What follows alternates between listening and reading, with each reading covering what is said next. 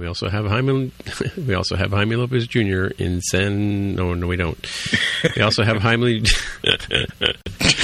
We also have Jaime Lopez Jr. in Seattle, Washington. There, I got it out.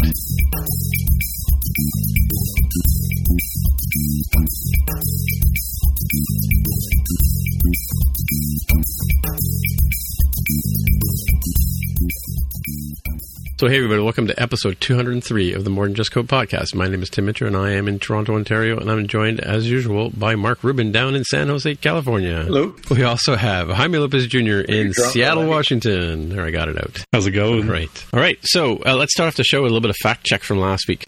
At 30 minutes into the show, my fact check is on what I was talking about. Seeing something, a tip that I saw inside of a video last year. This year the video was what Jeff Square was talking about, that he saw the Xcode guy talk in passing. So what caught my eye last year was I think it was a lightning talk, or not lightning talk, they call them design talks. What do they call them at WWDC? You guys remember? Design shorts or something like that? Yeah, and one of them, and what they do is they break those down, and this is also answering Greg's question from a couple of weeks ago, that they break them down into shorter videos, and so they're like 10-minute long ones instead of like packing them in as 3, as they would have been presented live, 3 or 4. Anyway, so there was one on podcasting last year, and just in passing, the guy said, and if anybody's out there doing podcasting and you're looking for a tip, in Apple tools like GarageBand and also works in Logic Pro, and I use this a lot to fix up our audio, there's a legacy, I don't know what you call it, codec or plugin or whatever, that helps clean up your voice. And what it is, it's a legacy GarageBand, and the path to it is you go to the legacy tool, you go to the GarageBand, look for podcasting, and then look for iChat voice, because you remember when iChat first came in, everybody was amazed at how well it's kind of cleaned up people's voices within reason, right? So this plugin is still available inside of GarageBand and also inside Logic Pro, and any Apple audio tool would have this available, and that fixes up a lot of bad things in recording. So if we have a bad mic or lots of ambient noise, it kind of levels it out, and it's a super handy little tip thing. And I just saw it like it flashed on the screen for a split second, so when I went back to the video, I paused it, and then I went and looked it up, and it's a handy tip. Anyway, that was my fact check from 30 minutes into the show. At 52 minutes into the show, we were talking about Canada's largest province, and I had said it was Ontario. It might be by population, but Greg corrected me and said it was by area. It's not. It should be Quebec. But by land area, it's actually the territory of Nunavut, which is was broken down from the Northwest Territories. As I said before, there's 2 Inuit societies up there, and they formed together to make Nunavut is one of our territories, but our actual provinces by area in terms of size is Quebec, Ontario, British Columbia, and Alberta, and that's the fact check. So territories are not provinces? Yeah, I mean, historically we've had 10 provinces, 10 provinces, and then what we used to call the territories, and there was like a big chunk called the Northwest Territories, which I think butts right up against Alaska, and then a smaller one called the Yukon Territories, and so the Yukon is still there, but they took Nunavut, or they took Northwest Territories, and they rebranded it or renamed it, or basically honored the people up there by calling it Nunavut, so which is what they called it, I think, or something related to their languages, right? So yeah, so it's not technically a province, so I don't know if it probably has, I don't know if it has a capital or okay, stop screaming at your phone, people, but yeah, we've got a few of those actually in the US too, but they're not as big as that. We've got like Guam and and Puerto Rico and and the Virgin Islands isn't part of US. It's also a little different because we're not like landmass physically connected to them. But isn't Puerto Rico considered a state? No, or it's not. No, that's like a big deal. Sorry. It is not a state. It could very well be a state, but it is not at the moment. But as you said, it's not connected to the main continental U.S. So where actually is it? Is it an island or something? Or it's an island in the Caribbean. Oh, okay, right. It's kind of close to Jamaica and a little bit southeast of Cuba. Right. Cool. Yep. All right. So we have some follow-up items here. We've got one. I may have a follow-up item for us. Yeah, we had mentioned this tweet by somebody, probably a Steve Troughton-Smith or something, related to Live Listen and how that could be used with the AirPods to be not a one-for-one replacement for hearing aids, but certainly something you could use in many ways, particularly if you can't afford, actual legitimate medical device quality hearing aids. And this is a nice article from the people at Quartz, making that a little bit more official than just like a random tweet. So that was pretty nice to get people talking about that. And can't remember if it was covered in this article, but I think it will be great if more people can use this, because when we talked about the Apple Watch and how it could be used for medical purposes, like a Medic ID alert bracelet, or we talked about it being used for health monitoring, that sort of thing for the elderly. And I think this is in that same vein of people don't like using the existing technology because it either kind of sucks or it has this stigma to it, right? You've got like the life alert thing over your neck and it feels demeaning, whereas like AirPods, everybody has those and you've got a sense of fashion about you if you've got those, right? So I think this is really cool. So kudos to Apple for making that available, and they've got a few different mini stories or moments here that people are talking about how they're using the iPhone's microphone that connects to the AirPod, and the person who is hard of hearing can now hear things just like everybody else can. So this beta software called Live Listen. So people put the phone in the middle of the room or something like that, and then they use the AirPods as the hearing aid. Is that what you're saying? Yeah, that's my understanding. I really wish somebody had a real crisp video. Like they show like one of the tweets here. Like what is it, Nick Dawson? Yeah, looks like it. Yeah, if you look at Nick Dawson's third one, that has the pic.twitter.com, and it shows you this series of tweets where they're watching the World Cup, or sorry, not World Cup, baseball, and they velcroed the microphone part over to the TV so it would capture it, and you can see his mom wearing one of the AirPods. Interesting. Cool. Yeah. So is it the AirPods are separated, or I'm a little lost here? Yeah, I'm a little unclear in specifically how you set it up. I don't know if you can use both AirPods at once while you're doing this, or if you actually do have to go into like single. Well, you have AirPods, right? AirPod mode. No, we do not. Do you have them work? Nope. Because as I understand, like one of the guys at work uses them all the time, and if he takes his AirPod out of his ear, it stops the music or pauses the music, right? So somehow it knows when like the watch knows when it's on your wrist, the AirPod knows when it's in your ear. So I kind of wonder how that would work. But I guess Live Listen is sort of another software configuration for these devices, but. Yeah, I think what you're talking about there is intended to be, I don't know, you're on the bus and somebody's trying to tell you something, so you take it out and it pauses, your music or something. Right. And I know people can use them in non-paired mode. Like they'll for whatever reason decide they really have to have more battery time, so they'll have one, like the left one on. When it runs out, they put it back in the charger, they pull the other one out, and they use it. So I'm assuming it's either a configuration setting or you can probably just tap to resume or something for the audio. Right, I'm just reading here real quick. It says that this Live Listen allows people to use the iPhone microphone and connects to Apple certified hearing aids to amplify hearing, and it's going to be part of iOS 12. So, but it's been around since 2014, apparently, according to this quick little short article. All right, we'll have to do some follow-up, I guess, on that one. So we'll follow up on our follow-up, right? All right. So I posted something earlier today that The Verge has posted saying that Apple is going to do a refresh of their hardware, most of the Mac lineup, including the Mac Mini, which we've talked about being a sore spot. I think it's like 1,300 days or something like that since it's been updated. So on this list here, of course, we got the 3-phone rumor, which is pretty much the same as we thought before. Some sort of iPhone 10 size device and a plus size, perhaps with an OLED model, and then a regular 6.1 inch size for the mid-range folks, with both with Face ID as well. Oh, that should be interesting. Still no mention of the Mac Pro, though. No, they talk about the MacBook Pro, iMac, and Mac Mini. Yeah. As part of their Intel's 8th generation core processor. Yep. By the way, I don't know, just on a side note, did you guys hear that Apple's decided not to go with Intel in a couple of years? I think we talked about that as well, right? Oh, I didn't hear that they had made a final decision. Where'd that come out? Yeah, they were debating that, right? Mm-hmm. Whether they would use their own chips. Or maybe it's just Intel. They're not using Intel in the phones, right? It's all ARM chips? Well, they've never used Intel on the phone. Right, okay. It's always the ARM core developed by their in-house team for the phone and the iPad. So the Intel chips are too big and power hot consumptive. And So the rumor was that they were going to start using the same type of ARM chips, although presumably a more hefty one for the Mac. So back to our updates. So MacBook Air is going to get updated as well.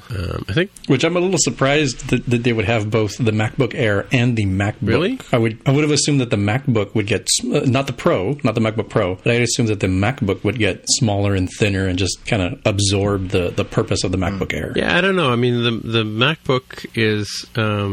I thought the MacBook was weaker in a sense than the MacBook Air, right? That's a good question because I don't think they've updated the Airs for a while. 2013. So I don't know. I have the last one here on my desk. Yeah. Right. I don't recall. I know people did benchmarks to compare, but I'd assume they were roughly comparable. Yeah, we used to know a guy who had one, and he didn't like the way Xcode would compile on it.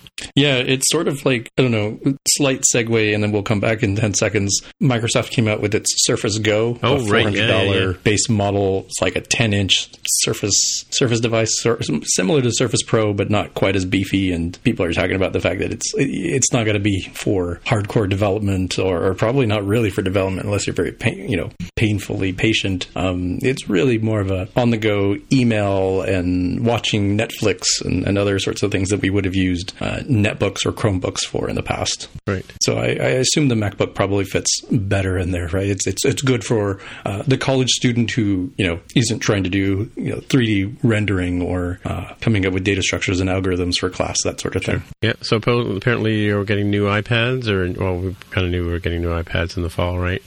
New Pro models, so to be in the works with Face ID, which we'd guessed already. Bezel-less design with no home button. Looking forward to that. Yeah. So two sizes, 12 and 11. 11 is actually it's going to replace the 10.5. Well, that's really going to upset the case market and people who have bought cases. Well, depends if it's physically bigger, right? Because you could keep the same form factor size, but if you've carved away bezel, it might be like, I've never actually measured my iPad Pro to see. Yeah, interesting. But yeah, the Apple's not afraid to be like, it sucks to be you. Here's this new case you need to buy. Slightly narrower. It's $99.99. Yeah, so I have a box of brand new cases or covers and smart covers and stuff behind me, which are useless for the iPad 3, or what was it called, the new iPad. So we're getting some new Apple Watches, apparently, 2 new models, a 38 and a 42. Anything special about these guys? A little bit larger screen for both, which has people wondering if it will keep, again, roughly the same form factor, but you can look at your Apple Watch right now if you have one and say, oh, yeah, there's actually a fair amount of bezel that they could carve away to maybe get that. So they'll have the Apple Watch with Face ID on it. That would be entertaining if they put a notch on it, and people would be so angry at that one.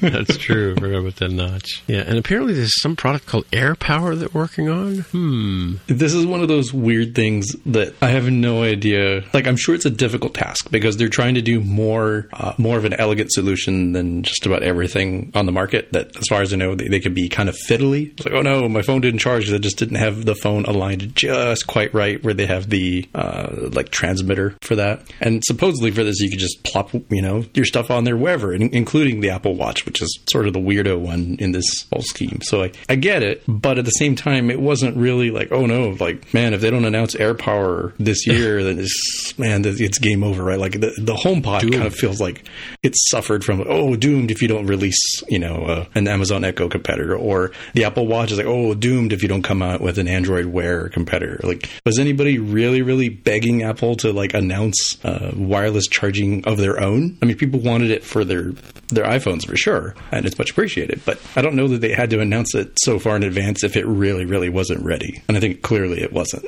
Right. I don't see any HomePod 2 on here either. I'm kind of feel like there will never be another HomePod. Really? Oh, it'll go down with the old Apple betting Bose money. speaker? It didn't get a developer story at WWDC. It got the Vegas mention. The Vegas. Apple TV got mentioned even though there was nothing new announced for the keynote. And granted, there's been WWDC sessions. Really? Huh. Yeah, I don't know. It feels like a one and done product to me, but I could be wrong. I might very well be wrong. One and done. Now that I've said it, I'm almost certainly wrong. But we'll see. We'll see next year. Oh, we'll crucify you later. Yeah, now they've committed it to tape. Yep, we have let's check the tapes. When did he say that? It was Wednesday, July 11th, folks. Just so you can play along at home. To round it out, it looks like AirPods would be new as well, some sort of upgrade. Not the noise cancellation and waterproof update that everybody's all excited about, but apparently one with the improved wireless performance, hands-free Siri, as well as an AirPower compatible wireless charging case. Nice. Oh, AirPower compatible. Rub it in, Apple.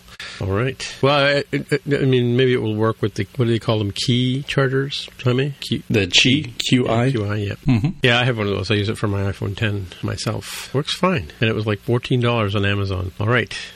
Just as a real-time follow-up, I did find an article here, one of many that talk about Apple reportedly not using, and this one qualifies it as Intel's Wi-Fi and Bluetooth chips in 2020, not necessarily processors. Let's take a quick look at that. And that's also in The Verge, for those of you driving at home. Oh, then that's different than processors. Yeah, definitely. Yeah. So I think that might have just been some kind of a negotiation ploy because they're having conflicts with Qualcomm right now over that. Right. Okay. Yeah. So and again, it could be clickbaity kind of stuff that people, who write the headlines write them in such a way as to, oh no, Apple's not going to use Intel anymore. And then when you dig in deeper, it's actually a little bit more specific than that. All right. Well, we'll leave that to the link in the show notes for people to debate. All right. So the big story today is that, I'll let Jaime tell us. What's the big story? A feature came out from Apple.com is reminding us that the App Store has just turned 10 years old. Mm-hmm. It's quite a long time and no time whatsoever, it feels like. Yeah, really. So they've got, how many different segments are in this article? There are 11 different sections here talking about various pieces. Like the one I pulled out was, before 2008, the software industry was dominated by a few large companies. The App Store opened the door for any developer, from one-person shops to large studios, to come up with a great idea, build a high-quality app, and seamlessly deliver it to the growing number of customers around the world. And I'd say that's pretty true, right? It's not like the old, and I'm sort of cribbing notes here from Ben Thompson's wonderful Exponent podcast, but it's not like the old days where you got your software at Best Buy and CompUSA, and you had to pay to put it on a box. You had to pay somebody some sort of deal so you could get it on their shelves. Even today, you still could create this enormously successful app, and you don't need more than just me, myself, and I. It's true. We wouldn't have this podcast if it wasn't for the App Store, if you think about it. That's true. Yeah. Mm-hmm. So, it's interesting. I was reading something by James Thompson, maker of pCalc, saying that he was one of the 500 apps that were available on day one. I don't know if that was that small, but it was pretty insignificant. By the way, I did go back to my purchases. I don't know if you guys have done that at all, and I scrolled over at the very beginning to see what my first 4 or 5 purchases were. I think the first one was an app called Flashlight. The second one was To-Do List, and I think it was To-Do List by Erica Sadoun. And what's the other one? Must have been Urban Spoon was one of the first ones. Yeah, no, for me, remember there was an app called iPint where you basically it looked like your phone was full of beer, and as you tilted it, the beer would go down. Mm-hmm. So kind of like the baby bottle thing that the little girls used to play with back in the day, which I was always fascinated by those two actually when I was a kid. But because I had 3 sisters, not that I had dolls, but unless you count G.I. Joe, not really a doll, he's an action figure. But what else did I have on there? Oh, Shazam, which I still use to this day, which is surprising. That was my 3rd app, right? So that's kind of cool. Do you remember what your guys' first apps were that you purchased? Well, Urban Spoon was one of them. I'm looking on my phone right now because I'm sure they're still on here somewhere. Yeah, if you go to purchases and you click on your little face thing and go to purchases. Purchases where? In the App Store? Yeah, if you go to the App Store app on your phone, and then there's like a avatar image there of you. Yep. Right, which is context sensitive, as I discovered. So you want to make sure, at the very least, you're on the Apps tab, and then tap your wonderful little face, then tap Purchased. And when I scroll all the way to the bottom for mine, my top 5, or first 5, were 3 Kingdoms TD Fate of Way, which is like a strategy game, I think, or one of those tower defense games. My Verizon, because I've been on Verizon for such a long time. Crunchyroll, so I was watching anime on my iPhone way back when. Facebook, no surprise. And rounding out the top 5 is ESPN, which I've largely given up on because I usually look at the score. So and CubeRunner. My 5th app, interestingly enough, was AIM, AOL's Instant Messenger, and VNC Lite, which I still still used to this day? Mine are GraphCalc, Around Me, which is actually what I was thinking of when I was saying Urban Spoon. I was thinking of Around Me. That was the one that when it first came out, it had the UI picker view, the thing that used to look like a slot machine thing that you could randomly have it find a restaurant or something like that. Oh, cool. What is the app now known as Yahoo Sports, but when it first came out, it was called something else because it was from a third party that they acquired.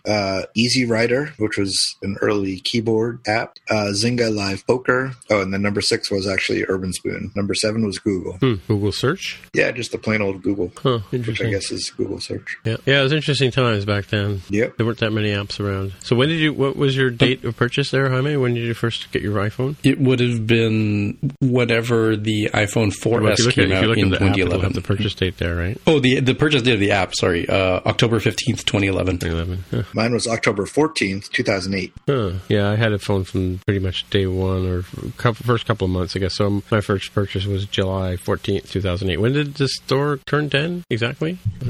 The article came out, or the feature came out on July 5th. Huh. There we go. Actually, they released it a little early because it says here when Apple introduced the App Store on July 10th, 2008. Right, there were 500 apps, yeah. So that stat was correct. Yeah, and there's a lot here. I don't want people to miss out on Section 8, the accessibility apps, which we've talked about multiple times on the show. I think that's been great. In fact, today or yesterday, Google finally came out with its updated Gboard keyboard for both Android and iOS that has Morse code mode. Nice, yeah. At Google I.O., they showed the lady who is confined to a wheelchair, very limited movement, and it was something she could do way faster to use Morse code than trying to use alternative methods to use the keyboard. So that's really cool and neat. Definitely appreciate that sort of thing. Yeah, a friend of mine works in the medical industry, and he was saying that the communication boards are huge for, because, if you have CP and you can't talk, they use boards to touch and make sentences and stuff, and apparently that's been really good for allowing people to have a voice, in using an iPad app.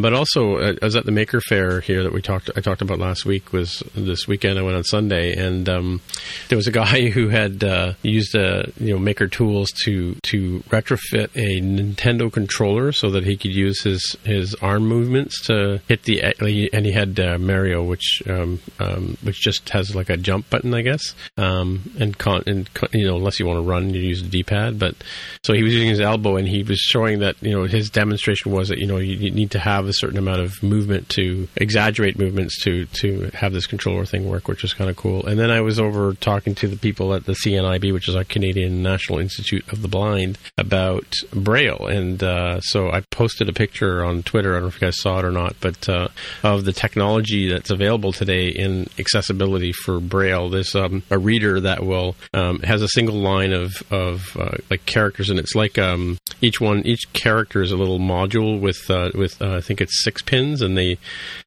wherever your cursor is on your screen, it'll actually create that line of text on the reader. These things are like $300 Canadian, and the trouble is trying to get them into people's hands because of funding and all that kind of stuff. But I also got to play with a Braille typewriter, which is you've got like basically 6 keys and a space bar, and they look pretty rustic, but apparently they're like built like Russian tanks, like they never break down. And so I printed a message there and I posted it to Twitter, and I haven't told anybody what the message says, so I'd be interested to see if any fans can decipher what I posted there on Twitter. Did you guys see that? I saw the machine. You said it was like state of the art. It looked like it was from the 1980s. It didn't really look like 2018. Oh, it was like from the 1950s. Never mind. Yeah, it looked like something you'd find in an antique shop. It was like pretty sturdy thing, right? And they had a couple of them, and that's it. And a friend of mine, Laura Suzuki, was saying that they're unbreakable. So I guess it'd have to be. But it's kind of like the thing that the court stenographers use, where they have the special keys that they use for that. But it's the tragedy is, I guess, the CNIB people were saying that they would like it if kids would learn Braille. They're not teaching kids Braille anymore because now we have all these voiceover technologies and stuff like that. And I guess that does hold true, but then, if they don't learn Braille, they can't read books. So there's tons of books that are printed in Braille, right? So even our money, our Canadian money, has Braille on it too. So if you look at the note, there's a Braille character on each note that so you can read the denomination, right? So I think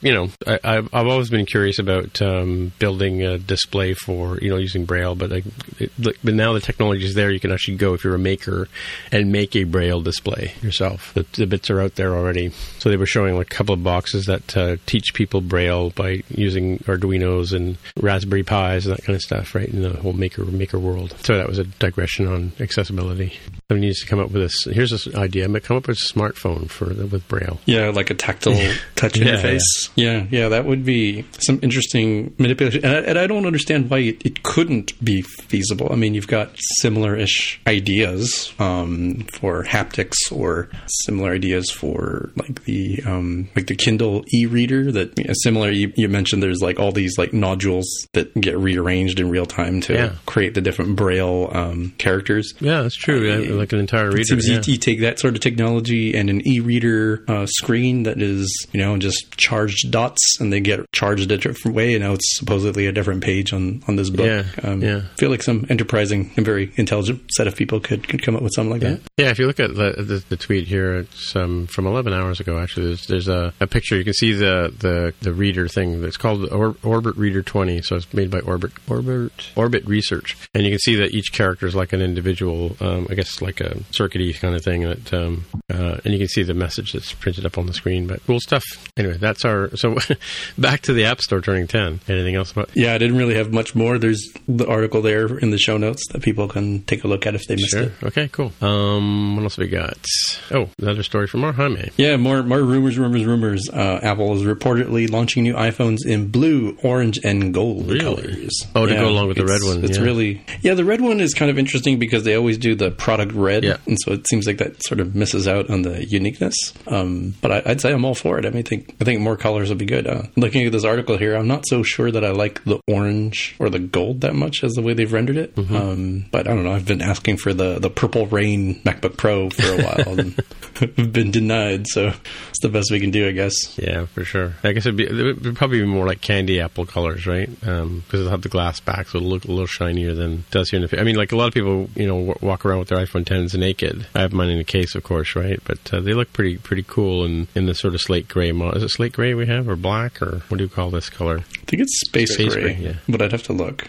Yeah, cool stuff. Which colors do you guys go for if you're on your phones? Mine is space gray. Oh no, mine is it's black. Silver. Because remember there was there were the two colors of black. There was the glossy black and the regular black for the iPhone 10. Or wait a minute. Oh, am I a year out of date on that one? Maybe. Yeah, I think you are at least. That was a 7, I think. Yeah, I think that was the previous model. They had like 2 years out of date. The jet black, I think, the fingerprinty one, but that like looks really good if you clean it up. Never mind. You pulled it. Yep. Never mind. Yeah, you're like the Emily Latella of More Than Just Code, eh? Never mind. No more violins on television. All right.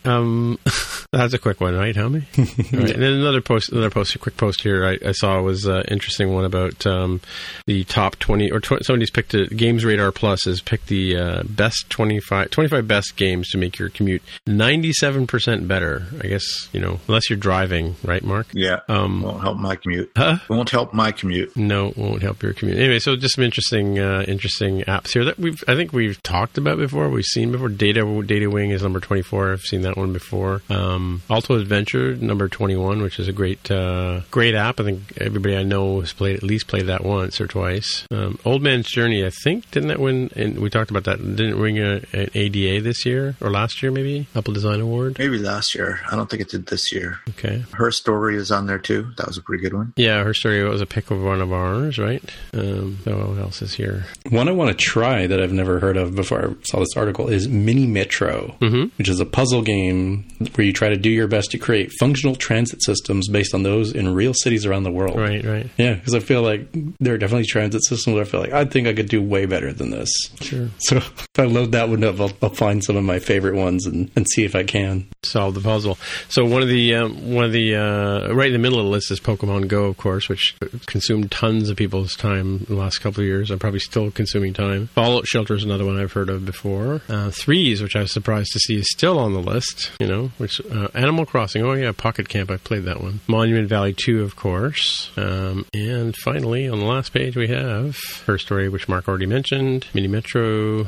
And number 1 is The Room. So my grandson Foster has played The Room. I think there's Room 2 and there's Room 3. And these are like puzzle boxes, sort of like Seventh Guest kind of games. I don't know if you've ever played Seventh Guest at all. Mm-hmm. But it's sort of, you go into this room and there's like no clue and you sort of have to figure, it's like it's puzzle rooms trying to figure your way out or around, or I'm not sure what the point is, but the kids love it. What can I say? So if you're looking for something to while away the hours on your commute, on your Facebook barge, you can do that. All right, so how many last one here you got about passcodes? Yes, with an unfortunate update that we'll get to in a little bit. So with iOS 11.4.1, Apple has released what do they call this? What do they call this? The blocks passcode cracking tools. Right. So USB restricted mode, I think, is what is officially called as a feature. But the idea is that if your device has been locked for over an hour straight, iOS will no longer let USB accessories connect to the device. My understanding is they can still charge, so electrically they'll still work, but not as data transfer mechanisms. This is intended to be for user personal security. The article jumps right on top of the cracking tools used by various police units around the globe. The unfortunate thing is the follow-up article that says this passcode cracking defense can be bypassed using a USB accessory. So some researchers at the cybersecurity firm Elcomsoft found a loophole where they they just kept an accessory connected to it, and that apparently resets the timer, which you would not want it to do. You would want it to be like an absolute an hour or not, go for it sort of thing. So hopefully Apple will patch that, but at least it's a good first step. Wait, so if you have a USB accessory connected when it goes to sleep, sort of thing, or let me read their thing here. It said, we performed several tests and can now confirm that USB restricted mode is maintained throughout reboots and persists software restores via recovery mode. In other words, we have found no obvious way to break USB restricted mode once it is already engaged. What we discovered is that iOS will reset the USB restricted mode countdown timer, even if one connects the iPhone to an untrusted USB accessory, one that has never been paired to the iPhone before. Well, in fact, the accessories do not require pairing at all. In other words, once the police officer seizes an iPhone, he or she would need to immediately connect that iPhone to a compatible USB accessory to prevent USB restricted mode lock after 1 hour. Importantly, this only helps if the iPhone has still not entered USB restricted mode. Right, yeah. So there is still that gap there, right? Well, yeah, because a device, when it connects to an untrusted device, it pops up an alert saying, do you want to trust this device, right? So I was actually trying to help a friend with an iPhone 6 where the screen had gone black, and it had been such a long time that even though I charged it up, we couldn't even in some sort of accessibility mode even use the phone because it was asking us to trust the Mac I was connecting it to, right? So weirdness. Oh, we can even use Apple's own Lightning to USB 3 camera connector for this purpose. Yeah, it's a really weird miss or oversight or whatever it might be. I'd assume they'll end up fixing that. Other than charging the device, I'm not sure what would be the big issue with just having it be an absolute timer. I'm not sure why plugging in a device, even though the device is still locked, not sure why that would reset the timer. Yeah, just looking here, what OS are we at right now? I think it is 11.4.1, but I could be mistaken. Maybe that was the beta. No, that's the one that came out just yesterday. Oh, but I haven't updated to it yet. 11.4 I'm on. I see. Interesting. Well, I'm not planning on, having a run-in with the police in the next couple of days, so I think I'm okay. But if you are planning on having a run-in with the police in the next couple of days, you might want to upgrade. All right. So I guess we're at our picks. Mm-hmm. Yep. Okay.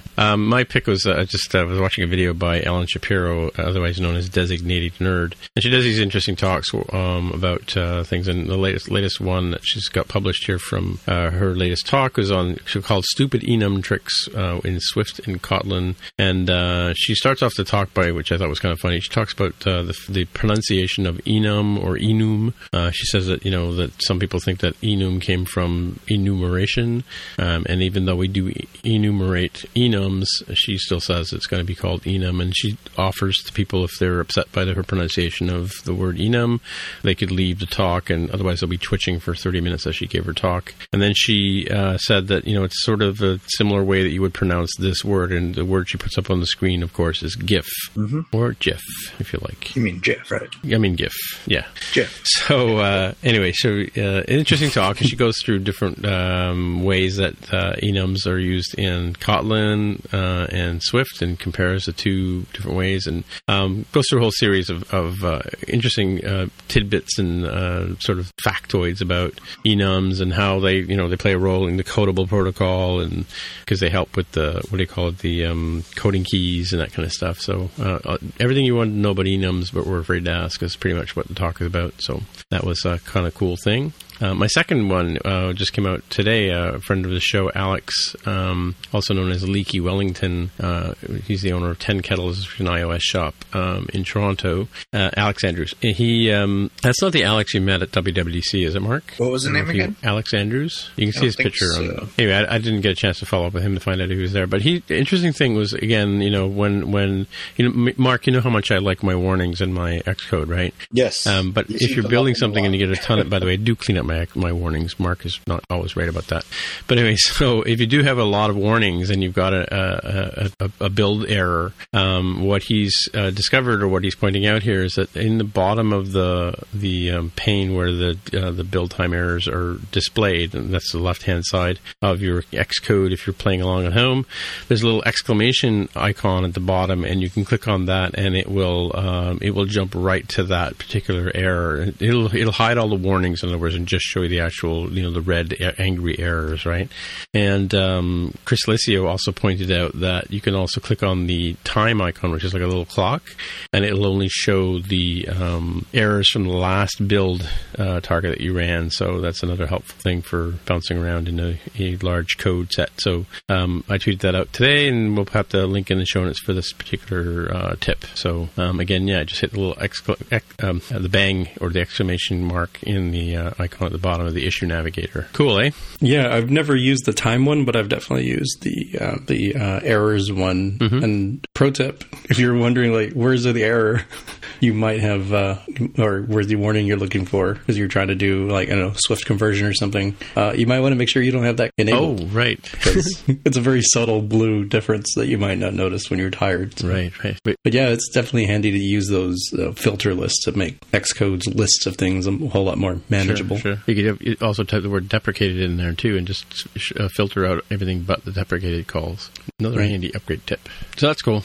That's my picks. What do you got for us, Jaime? Mine is very simple. It is the fact that Apple has released all the video transcripts for the 2018 WWDC sessions, which is great because you can very quickly, find and search for what you're looking for. Like, oh, I know they'd said something new about notifications, but what was it that they were specifically mentioning around, payload size or something? You've got the text there, so you're not having to scrub around in the video to find it. And those are timecode aware, so if you say, oh, what did they say about this? You can just click on the word and it will take you to that section of the video. Really cool. And any extra bonus, their stuff still works in non-Safari browsers like Chrome, which is great. Oh, cool. Mm-hmm. So, but are they searchable? Like if you were searching, or does the searching only work on the descriptions and the titles that are there?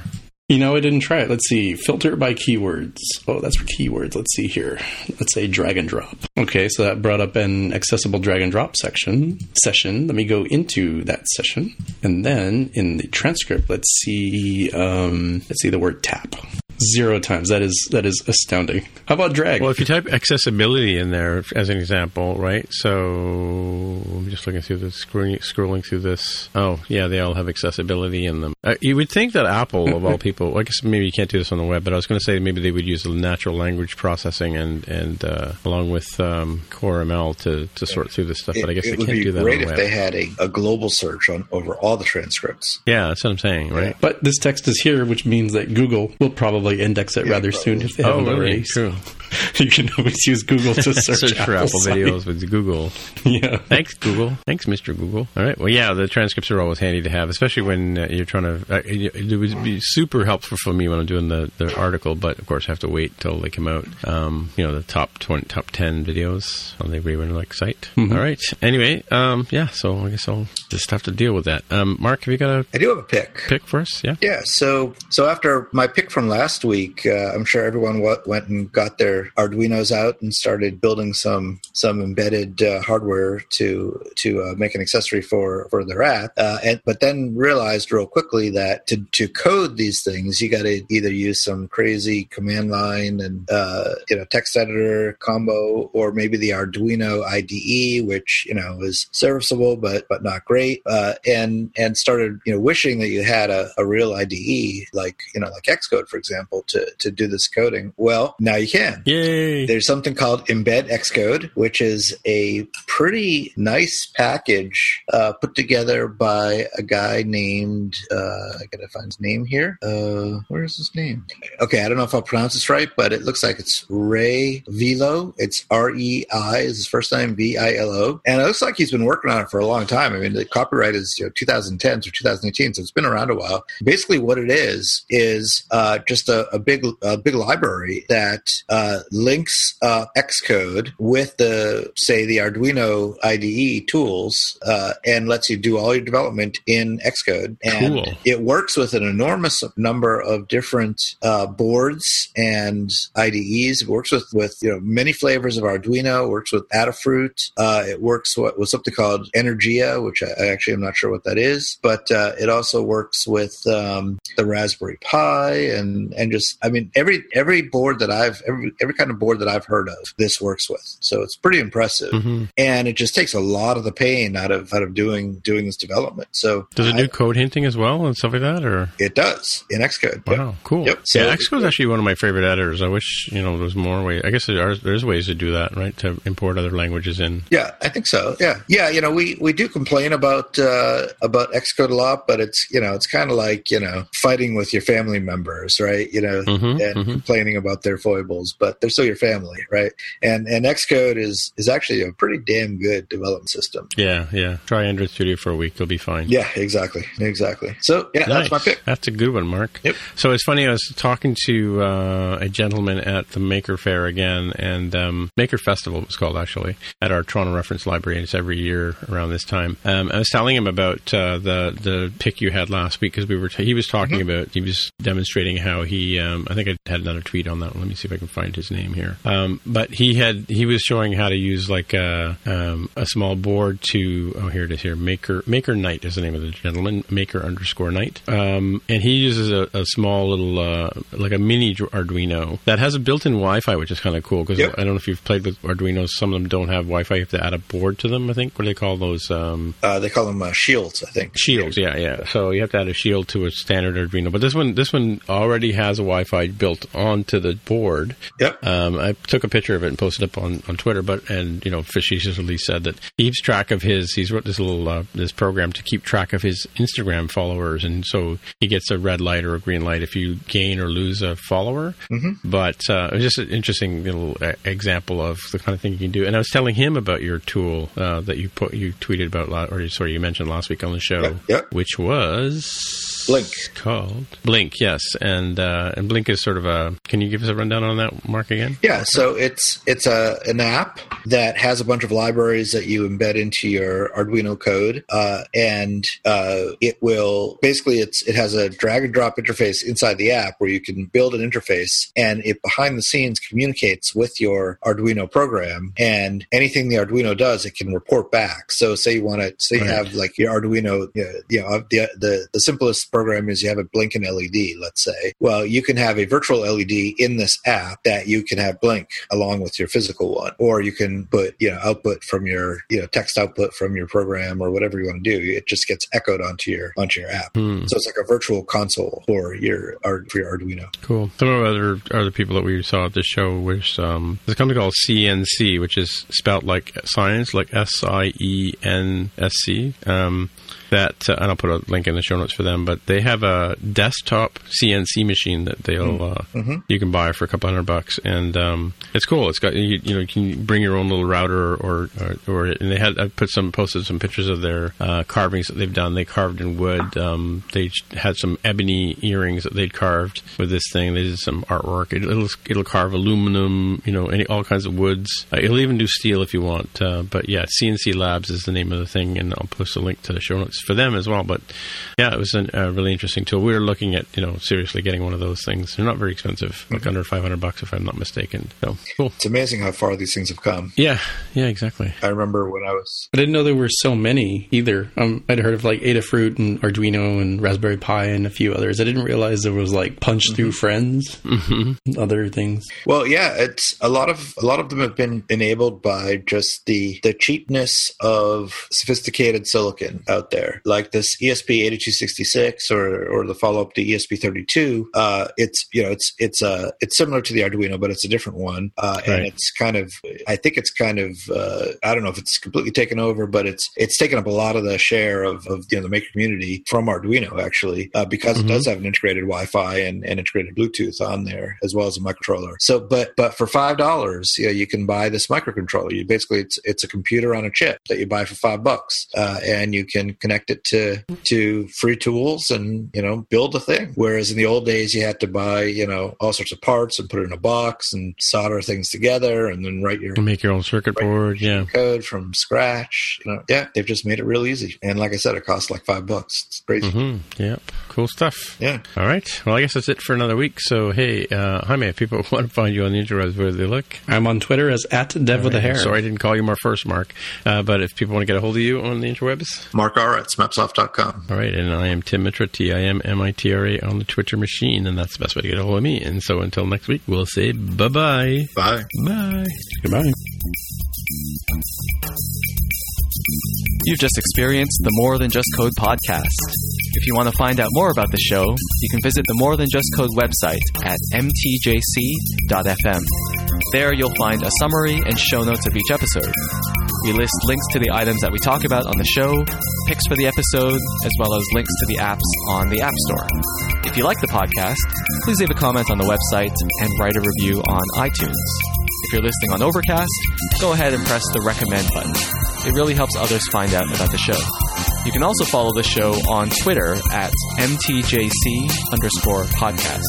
If you'd like to support the show, you can pledge any amount on patreon.com/MTJC. Thanks again for listening.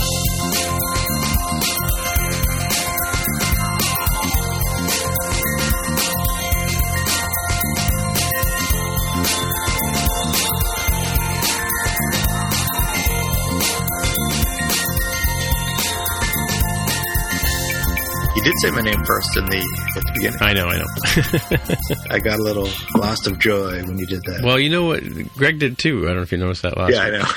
Well, he did it sort of ironically, I think. But he made a point of it. Right. Yeah. He did. He was trying to outdo the host of the regular show. I was thinking, so we are watching Handmaid's Tale season 1 because we don't have Hulu, so we're renting, well, not renting, we are borrowing the DVDs from the local library, and Handmaid's Tale is exactly what came to mind. Just to like that's what you do, right? You seize the means of production anytime you have a coup from top. So I guess to you bottom. haven't noticed me saying under his eye and stuff like that on the show for the last 6 months or so. It didn't mean anything to me, and now it does. Yeah.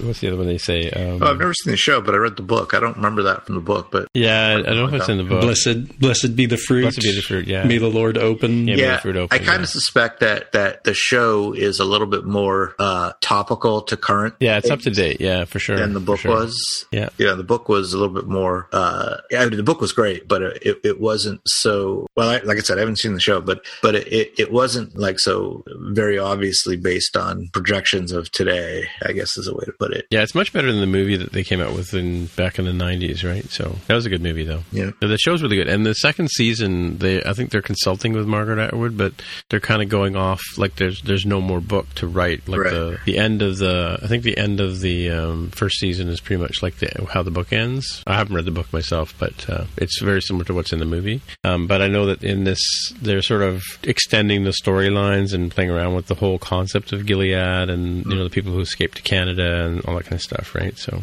yeah, it's actually pretty good. I've been watching it every Sunday for the last little while. So, but you're right, it's so timely. It's not funny, right?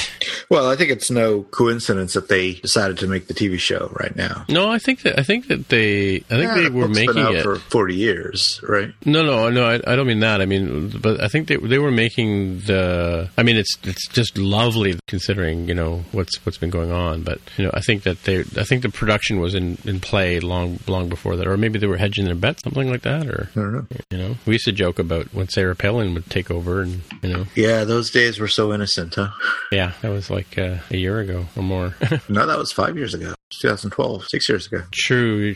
Yeah. Oh, you mean those days when? Yeah. No, I meant I could. I mean, that's why I keep saying that I try to keep as much of my data in Canada as I can, right? So yeah, for that reason. I guess the other thing we got going on is World Cup, Croatia versus France. So England lost today, huh? 2-1 in extra time. But is that surprising though? Like, is England really a powerhouse? They're good enough that you expect them to get out of the group stage and a little bit into the tournament, but they're normally this is evidence that we're on the dark timeline. They're not normally this good, and it's well known that they are terrible at going into penalty kicks, and they won a game in penalty kicks. So it's definitely a different year. Germany, the defending champion, didn't make it out of its group. All sorts of other things occurred. They're very weird. Yeah, we kind of are in the upside down right now, huh? Yeah. Upside down, yeah. Yeah. Only soccer. Yeah. Do they even play soccer in Canada? It's kind of hard with all the snow on the ground, right? Yeah. In the lacrosse tricks, you have to put them down to play soccer. So did you see the thing on skates? That's true. Yeah. Did you see the thing on 60 Minutes about the American kid in Germany, I think it is? They think he's like the best soccer player in a long while. Definitely best American. I did see, it was on, but I wasn't really paying attention. So I did see bits and pieces of it. Yeah. Yeah, his young kid is like... It's like 17 or something like that. Yeah. And it's funny when you watch the videos of him, it's very similar to the way the videos were of Gretzky. Like the other, teams would be saying, "Oh, can your son play on our team?" and that kind of stuff. And he would show up and he'd be like, shorter than all the other kids, and they would like, "Oh, look, somebody brought their little brother," and then he'd get the ball and have some amazing goal, and they're like, "Oh, wait, what?" Yeah, and they thought that he'd be the linchpin for the American team, but I think they didn't qualify for the World Cup, I guess. Are you talking about Christian Pulisic? Yeah. Okay. I was hoping maybe there was like an additional person. Oh. Sounds like that's who you're talking about. Yeah, he's like 17-ish. So he missed this World Cup, but hey, he'll only be 21 by the time the next one comes up. So is there an age limit to how young you can be for the World Cup? I actually don't know. They do have like a under 20 or something World Cup competition, but I don't know if there's like an actual minimum. Apparently he's playing pro here in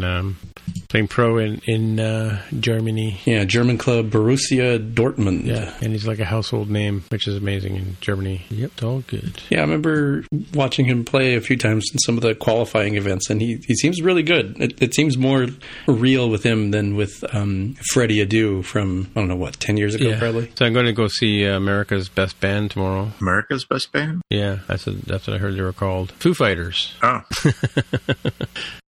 Yeah, my time machine's decided to stop working after coming back home from down east, or up east, as you guys like to point out. It just refuses to. Yeah, it's been saying like to do backups or to let you go back in time and get stuff.